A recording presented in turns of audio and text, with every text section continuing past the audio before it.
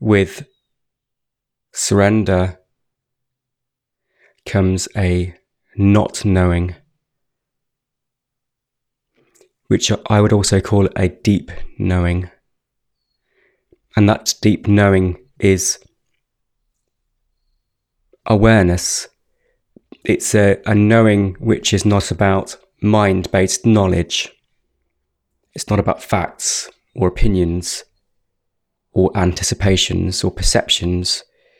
It's a rootedness in the truth of what you are, in this ground of awareness, which is always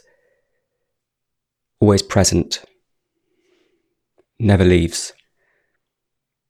So not knowing, surrendering to not knowing and not needing to know is where safety and security is, because we're freed from the known. Some part of us knows that the known, the conditioned structure of ourselves, the inherited stories from the apparent external world, one part of us or some part of us knows that this is not the grander truth of things. And so then this takes a while to question and to release these notions of inherited knowledge. It takes a while to unravel, release, to unblock. And then we rest into surrender, not knowing, which in itself is deep knowing, pure knowing, awareness, also known as jnana.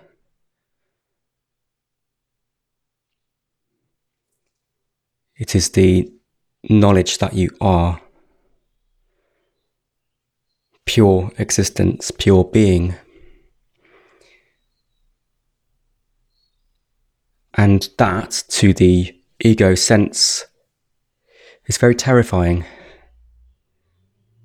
The sense of me depends on the illusion of control to keep itself alive, to keep itself in this constant battle between desire and fear. Because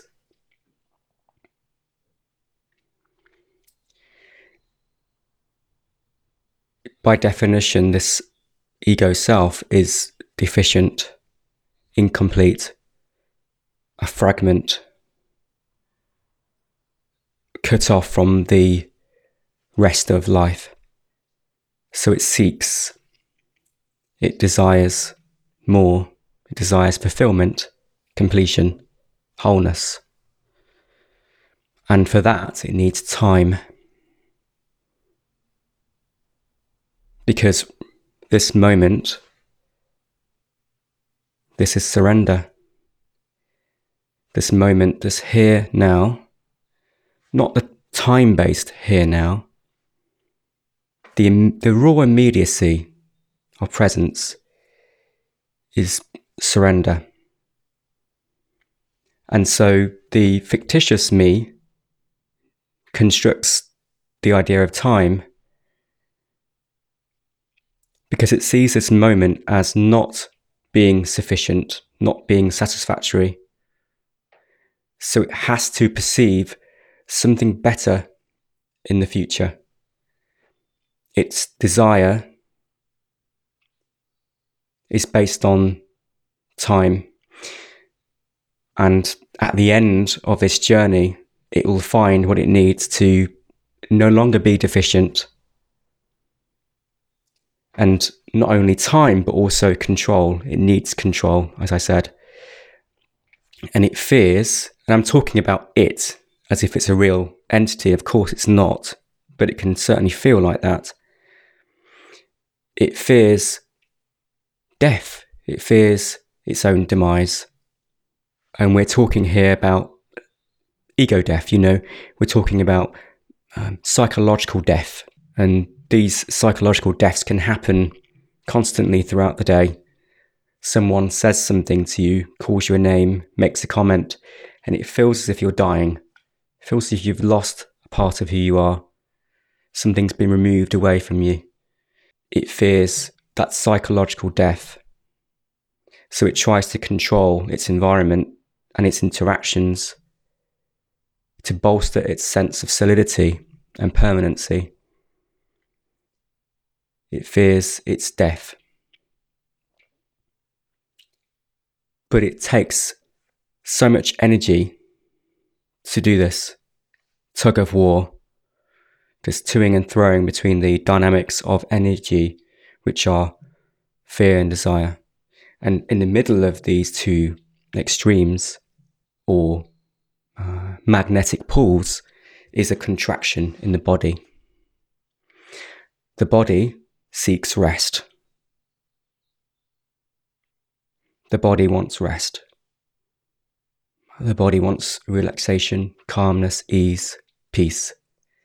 The body wants surrender, to let go. And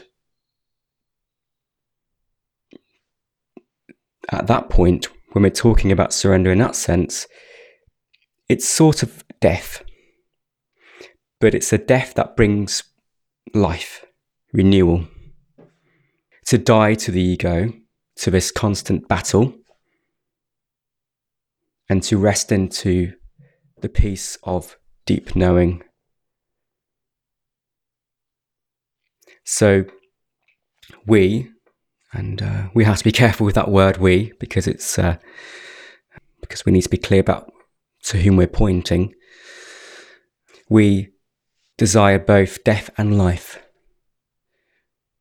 We desire both control and surrender. And there is another contraction, another cause of pain, another split, another polarization.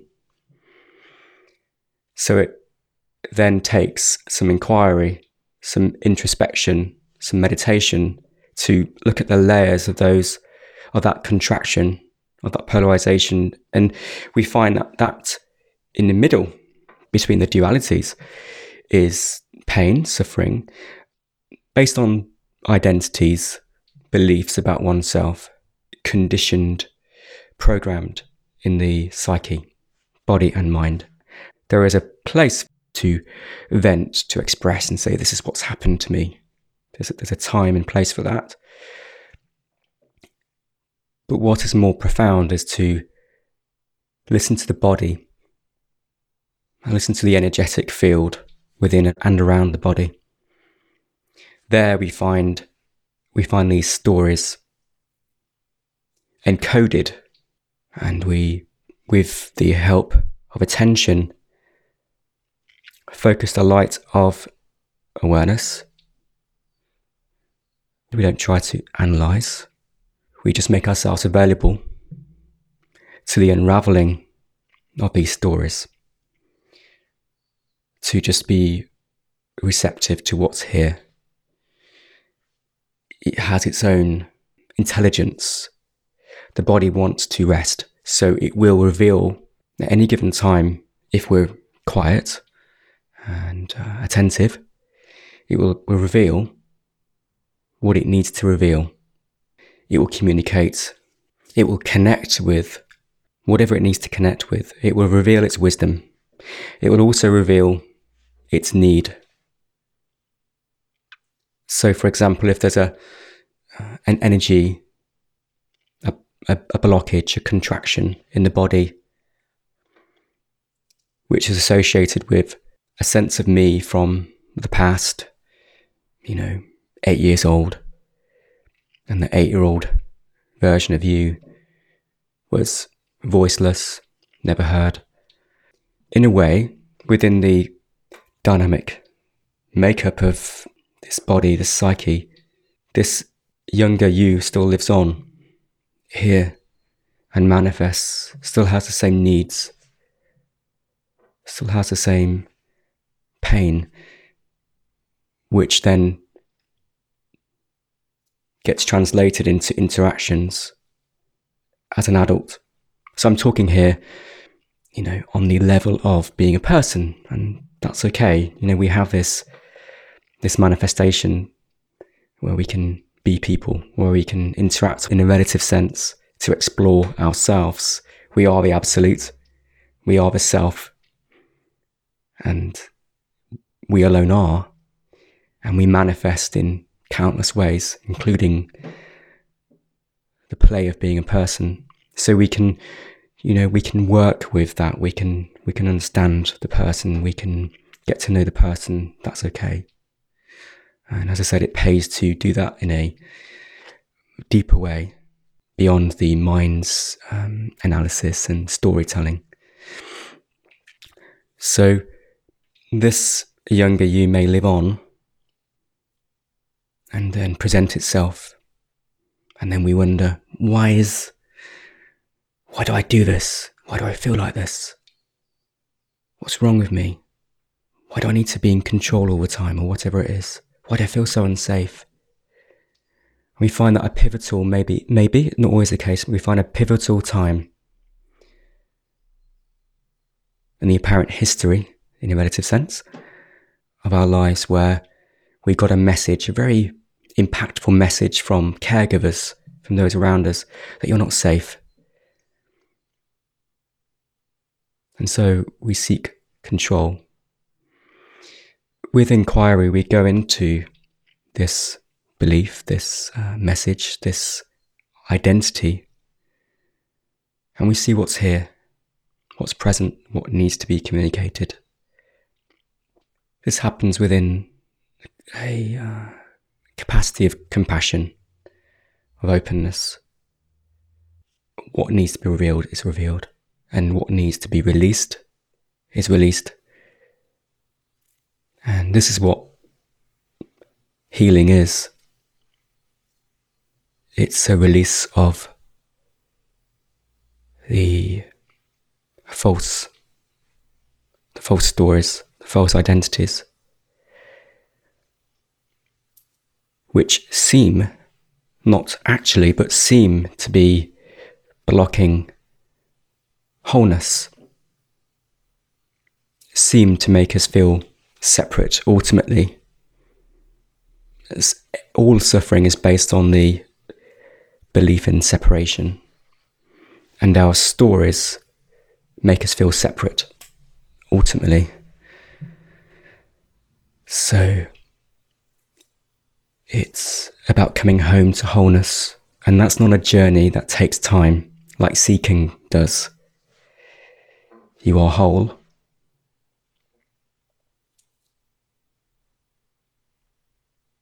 And the question is, what makes it feel otherwise? And so that's the inquiry.